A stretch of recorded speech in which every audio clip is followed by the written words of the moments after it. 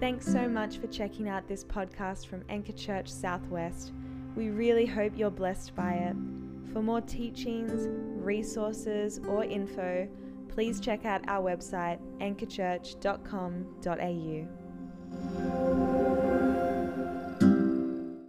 Amen and amen, amen. How are we, guys? Welcome. My name's Arnaldo. Let me just get situated here. Lead pastor here at Anchor Southwest. It is a pleasure to be here together. Let me just go ahead and take this away here. Okay. Thanks so much for joining us today. If we haven't met, again, I'd love to meet you personally afterwards. And I want to wish all the mothers here a really special Mother's Day, and all those listening in as well. Last year, when we had Mother's Day, we were in the middle of lockdown. And so you may not have been able to spend that time with your mother. And we want to grieve those losses. And even throughout the year, we've lost mothers, we've lost grandmothers.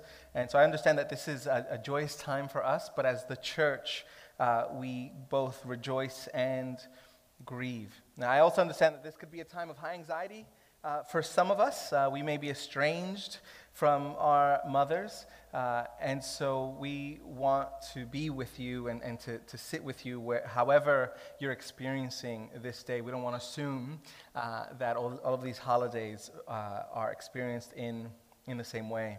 As a body of Christ, we grow into our ability to, in the same breath, rejoice, but also grieve with those who grieve. And so my deepest prayer for you, my deepest prayer this Mother's Day is this: that you would know, mother, your worth, that you would know your dignity, that you would know your power, your royal status, that you would know that you are seen and you are loved and that you're rejoiced over, that you would know that you don't need validation from social media. We know you don't get your validation from your kids oftentimes. I've seen it.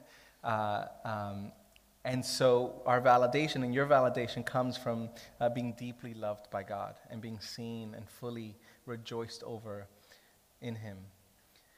And that you would see your value in your calling. And whether you're a stay-at-home mother or you've been called to juggle several pressures of work or study outside of the home, know that you are loved and appreciated. And so there are a couple things that we want to do to show our appreciation to you and our love to you. Three things. One, Josh is going to come soon, and he's going to be taking some professional family portraits for you. We know that sometimes you don't need another journal. You don't need another mug. I think Catherine got like 4 mugs this morning, and so we don't need more of those things. But we can always have more portraits. That's one way. Another way is that we have a small special tea for you. A small more afternoon tea, rather, for you in the back to celebrate you. And the third way is that we're going to partner with an organization called Diamond Women.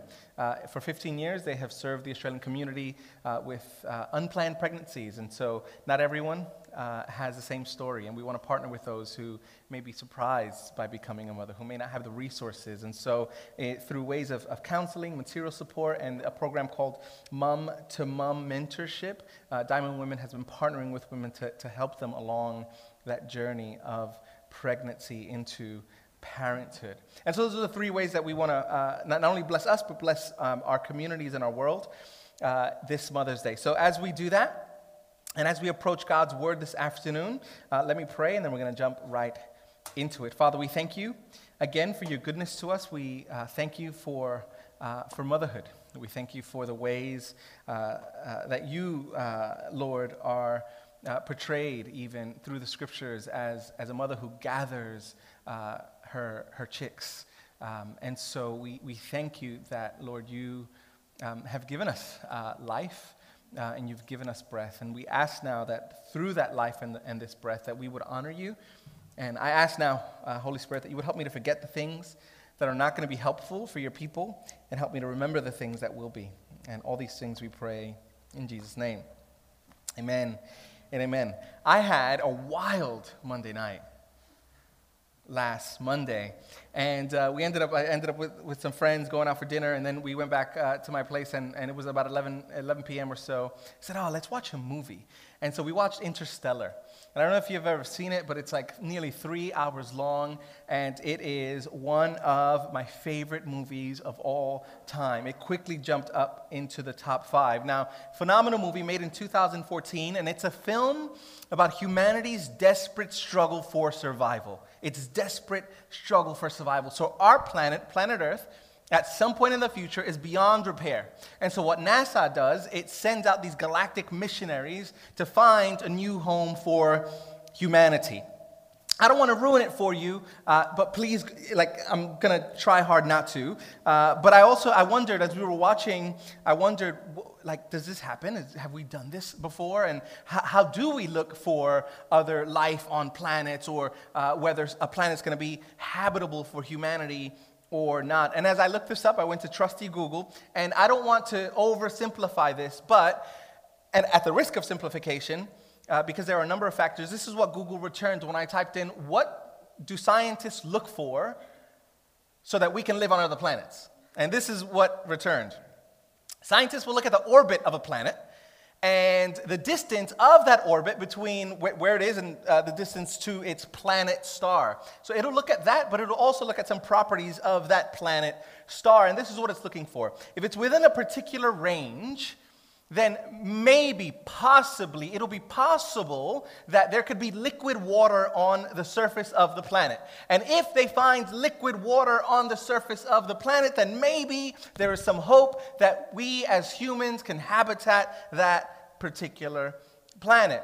And so they found frozen water here and there, but if they find liquid water on the surface of a planet, bing, that's our next vacation spot right there. And it's hope. It's a hope. Throughout the movie, there's this longing, this hope for life, this hope for renewal, this hope for a sustained life to keep us going, to keep us alive. And movies like Interstellar, they work. They work because of the obvious state of our world today. It works. It makes sense to us. The ways that we have raped and ravaged this world, the ways that we destroy one another, the ways that we destroy one another through our economies, the way that we have destroyed and continue to do so our world. It makes sense. The divisions, the wars, the alienation, the abuse. The question that they were asking in the movie, and the question that we ask often, is what hope is there in the world? Is there any hope in the world, the real world, the whole world, not just my world of sneakers and lattes, like the real world, like when we open up our eyes for just a moment and we get past the tabloids, we get past TMZ, or we get past whatever it is that they are giving to us, like we look at the world and what's happening in the entirety of the world, is there hope? And it makes sense that we look elsewhere for life. It makes sense that we would want to escape and hit eject. And for NASA, if it would just find a bit of water on the surface of a planet, then there'd be some hope. And our text today is about the existence of the church itself. Jew and Gentiles, we spoke last week, together as the very hope of the world. And so to find a church, any church in existence, is like NASA finding water on the surface of a planet. There is hope, regardless of what we see. And this is the point. This is the point of this text today. The sheer existence, the fact of existence, the sheer existence of the church, even in its weakness, is a sign proclaiming the victory of God over the powers. The church is a sign of hope, even in its smallness, even in its weakness. The church, the fact that it exists, period, is a sign of hope. And Paul helps us to wake up to this reality, wake up to this apocalypse, right? Remember, apocalypse means, you guys are going to get tired of this. Apocalypse means an unveiling, an uncovering. It's not talking about the end of the world. It's talking about an unveiling of who Jesus is. And he talks to us about this through this word, the mystery of Christ. The mystery of Christ. Now this word, we talked about this briefly a few weeks ago, but this word mystery here comes from the Greek word mysterion. And it's going to come up on here. I put it up here not because you can read it, but because it looks pretty. Mysterion. Now it's unfortunate. It's unfortunate that we've decided to use the word mystery when it comes to translating this word mysterion. You can easily see the links, mysterion, mystery, but this is why it's unfortunate. Because the word mysterion, the way Paul is using it, is almost exactly the opposite of what we mean by mystery. When we talk about mystery, we talk about a secret or a code that hasn't been solved yet. It's an uncracked code. One of my favorite shows as a kid was Scooby-Doo. Coincidentally, it's also my favorite ride at Movie World. But Scooby-Doo, do you know the premise? Do you remember the premise if you were around for any length of time? A group of young adults or teens, I'm not sure who they are. They've got this dog who's always got the munchies, and it's a weird world, right? But over and over, every single episode, they run into a mystery. They run into a problem. There's always a mystery to solve during the show. And at the end, it's usually someone that they've known all along, right? And so there's this apocalypse. There's this unveiling. And that's Mr. Smith all along, who was dressed up as a ghost or a ghoul. And the point is that by the end of the show, 20 minutes, 30 minutes, the mystery is solved. There is no more mystery. The case is closed. Everything's been revealed. Now, that is not what Paul means when he uses the word mysterion. For Paul, mystery means something that was once unsolved, but is now open. Leslie Newbigin, missionary and theologian, he calls this the open secret, where at one point it was unknown, but now it is open for everyone to know. So the mystery of Christ is not so much something that we need to any special knowledge to gain insight into. It is an open secret. And this is what the open secret is. Paul is so abundantly clear. Verse 6, read it with me. He says this about the open secret. He says, this is the mystery. This is the open secret. This is the open secret that the Gentiles are fellow heirs, members of the same body, and partakers of the promise in Messiah, in Christ Jesus, through the gospel. So what is the open secret? What is this mystery of Christ? It is this, that you as a non-Jew are a co-heir with Christ. That you as a Gentile, as a non-Jew, are a member of the body of Christ. That you as a non-Jew, as a Gentile, as someone, I want you to remember what we spoke about last week, someone who was outside of the covenant, someone who was an outsider, now because of the blood of Jesus are co-possessors of the promise in Christ Jesus through the good news. And this is the good news. The good news is that the kingdom of God has come near in Jesus. And through his life and his death and his resurrection and enthronement, the powers of sin and death no longer have the last word. And when we Gentiles, when we non-Jews give our faith, put our faith in Jesus, give our allegiance to Jesus, we are saved, we are rescued, as much rescued as any Jewish person who possessed these ancient promises. And this is a scandal. It may not feel like a scandal to us, but this is what landed Paul in prison. And this is what the gospel produces. And this is why the sin of racism is so anti-gospel and should have no place among us as the people of God. This is why it's ridiculous to claim that something like racism is not a gospel issue. It's not a gospel issue when we have this anemic version of the gospel, that the gospel is about how I get saved and eject the world and go to heaven at some point after I die. Yes, absolutely, that is no gospel issue if that is your view of the gospel. But that is not the gospel. The gospel is good news of what Jesus has done, what God has done in Christ, in his life, his death, his resurrection and enthronement. And last week we remembered that the cross does not just obliterate this alienation between us and God, but between us and us. The way that we relate to one another, the way that we treat one another is just as much of a gospel issue as anything else. Of course it's a gospel issue. Of course it's a good news issue. It's an issue that the cross came explicitly to tear down. These walls of alienation that we build up against one another. The gospel addresses this because it's in the body of Christ that this wall was torn down. And so this open secret, this mystery, is that we're all one in Christ.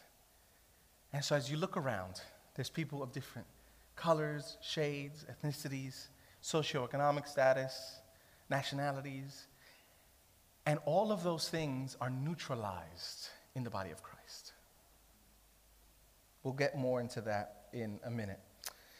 Particularly, Paul says here that he was given the grace to do two things. He says this, that he came to preach to the nations the unsearchable riches of Christ, and to bring to light for everyone that this is the mystery, this is the open secret that was hidden in God but is now revealed. And it's for this very reason all along that God had this planned. Come with me to verse 10 real quick. And this is why. So all of this happened, right? This open mystery, these people being brought together in Christ, so that through the church, the manifold wisdom of God might now be made known to the rulers and authorities in the heavenly places. This here is staggering, that this church, this small, weak, frail church, is the mechanism by which God shows the powers and the principalities, these rulers and authorities in the heavenly places, his wisdom. Now, before we understand what Paul is saying here, we need to understand who the main characters in this story of redemption are. Most of us grew up on a steady diet of God, humanity, and Satan. And he may have some buddies that work for him. But the world of Scripture is populated by more beings than just these. There's this unseen realm, this heavenly realm. Other translations will call it unseen. Our translation says heavenly. This heavenly realm that is unseen to us now until we have the apocalypse, where God rules in that realm through other spiritual beings. And then there is this seen realm that we populate, that we live in, our universe, where God rules through humanity, through his physical created beings, what Genesis calls his image bearers. Now we know in Genesis 3 that his image bearers have fallen. We've fallen well below what God had for us. But in the same way, through Scripture, we read of times where these heavenly beings also fell, where there were also fallen creatures who are spiritual beings. In Genesis 3, Genesis 6. And so we have these spiritual beings now that populate the world that are hell-bent on undoing all the goodness of God. Spiritual beings that are bent on the destruction of God's plan to rule the earth through humanity. And there's this strange little section in the book of Deuteronomy 32, where it's a poem, it's a song, and the song talks about the way that God gave over the nations to these spiritual beings. And so there are heavenly beings that are fallen that control and have authority over the nations. And it's these same beings that have been driving much of the chaos in the world through division and war. You remember Genesis 10, where there are people who want to get together to build a tower up to heaven, the Tower of Babel. And then they were dispersed. There was division. And the primary goal of these spiritual beings that are now having authority over these nations is this: strife, enmity, division, anything that goes against God's desire and plan to unite all things unto himself. That's the world of Scripture. That's the world of Paul. And so what does the cross do? It neutralizes everything that the flesh, the world, and the devil uses to divide us, to split us into classes. And so the church is the one place in the universe where your gender does not define your worth. The church is the place where your social class does not define your worth. The church is the place where your ethnicity does not define your worth. The church is the place where your bank account does not define your worth.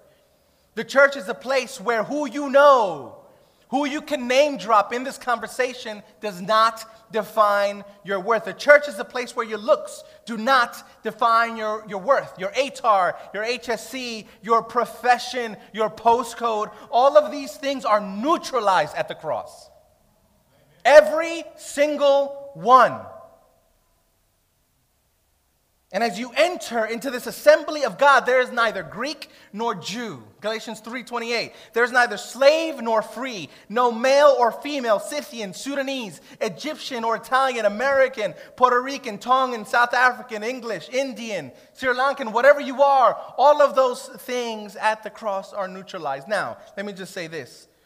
Those things are true of us.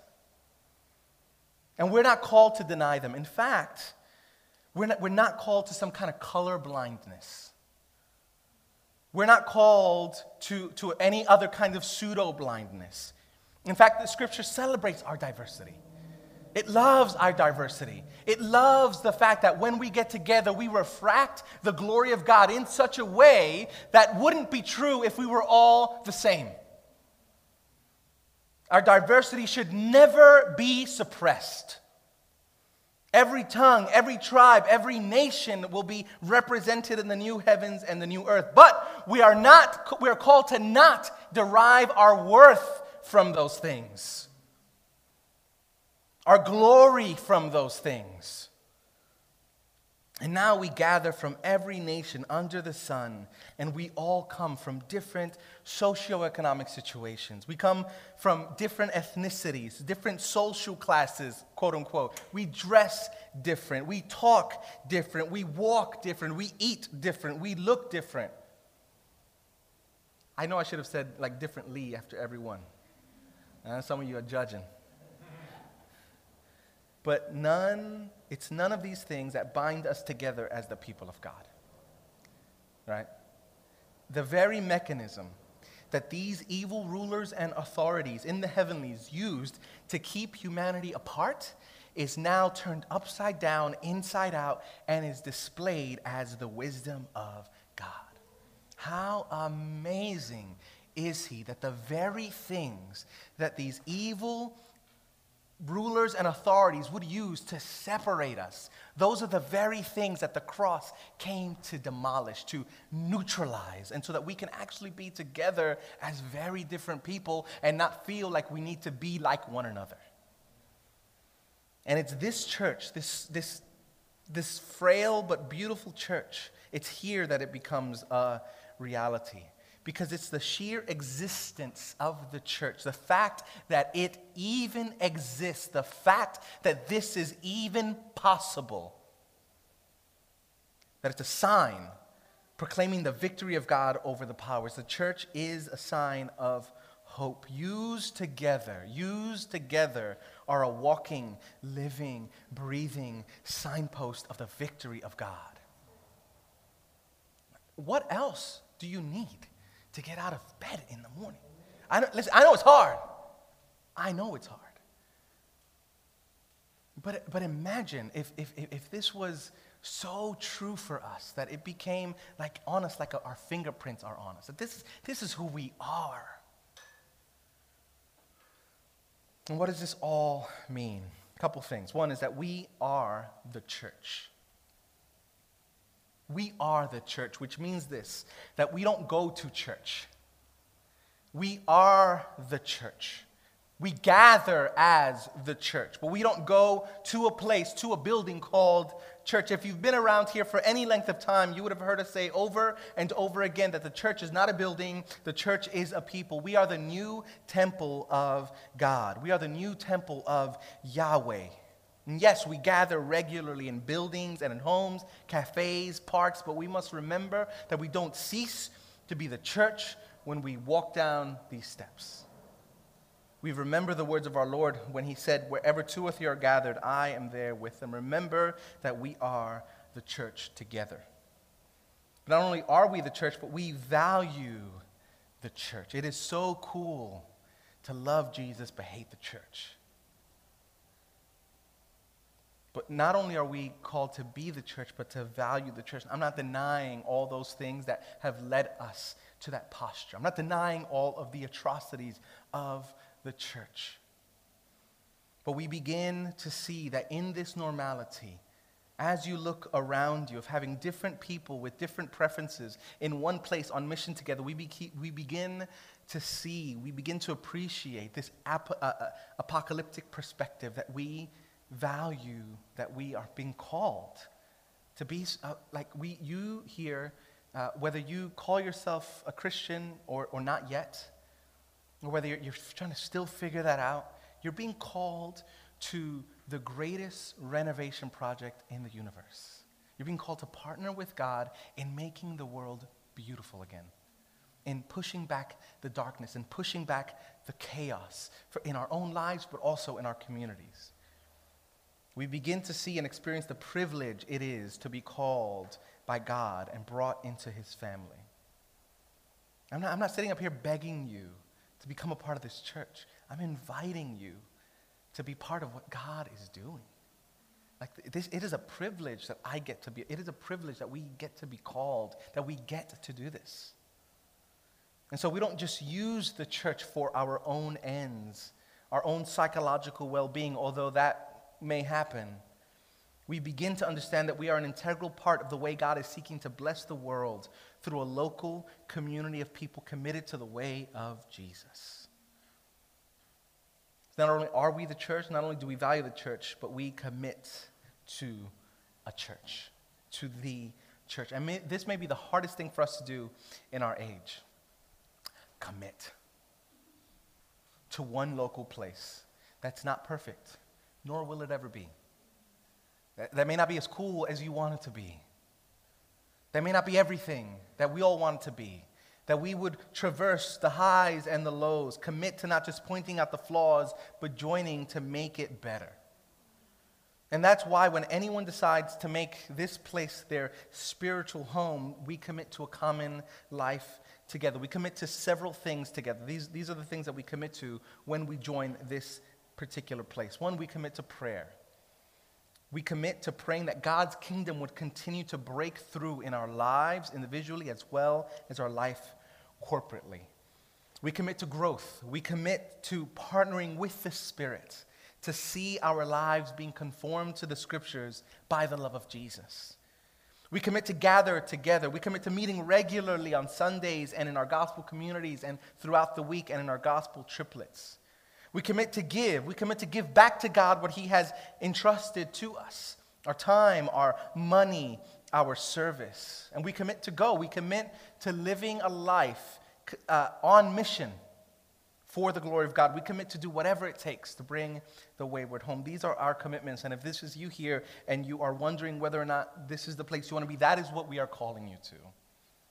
That is who we want to be, to pray, to grow, to gather, to give, and to go. This is what it means, in part, to be part of this particular body of Christ. This is what it means to posture ourselves so that the powers, the rulers, the authorities would be shamed, because that's exactly what has happened on the cross.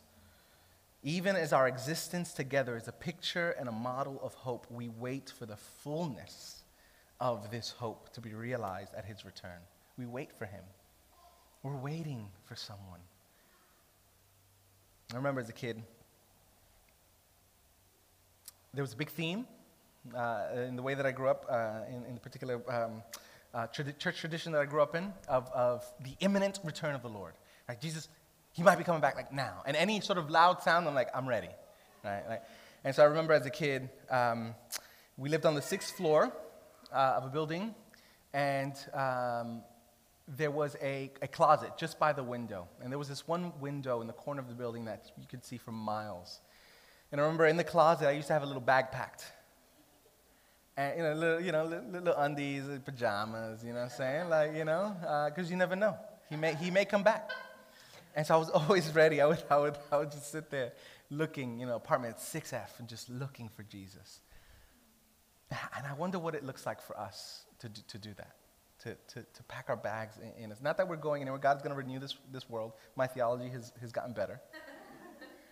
But he's coming. He's coming back when we least expect it.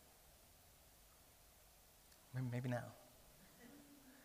But what does it look like to posture our lives for the return of Jesus? That he would come back and renew this world and that everything will be made right. Do you yearn for that? Do you yearn for the day where there will be no more war or rumors of war even? Where there will be no more sickness and no more death and no more alienation and no more disease and no more stillbirths and everything evil and no more kidnappings and just the exploitation of our world, the slavery that is still there are more slaves today in our world than there were during this transatlantic slave trade. That God would come and use us even now to begin to end this, and one day that he would come and end it. I wait for that. And so don't lose heart, Anchor. God is doing amazing things in our midst, quiet things. Do not despise the day of small things. Don't forget that he not only comes in an earthquake, but he comes in silence, in the slowness, in the stillness. God is doing amazing things in our midst as he displays his manifold wisdom through us, even and maybe especially through our weakness. Let me pray for us. Father, we thank you for your goodness to us. We thank you that you, in fact, are good, that is the truest thing in the universe. Jesus, that you would be so kind to give us an apocalypse, Holy Spirit. An unveiling of our minds and hearts to see you as you truly are. That you would give us a vision, the vision that you gave even John of eyes blazing fire, feet like bronze, voice like the roar of many waters. And for others of us, we need you holding us like a gentle shepherd and a lost sheep. So I pray, Holy Spirit, that you would be drawing near now.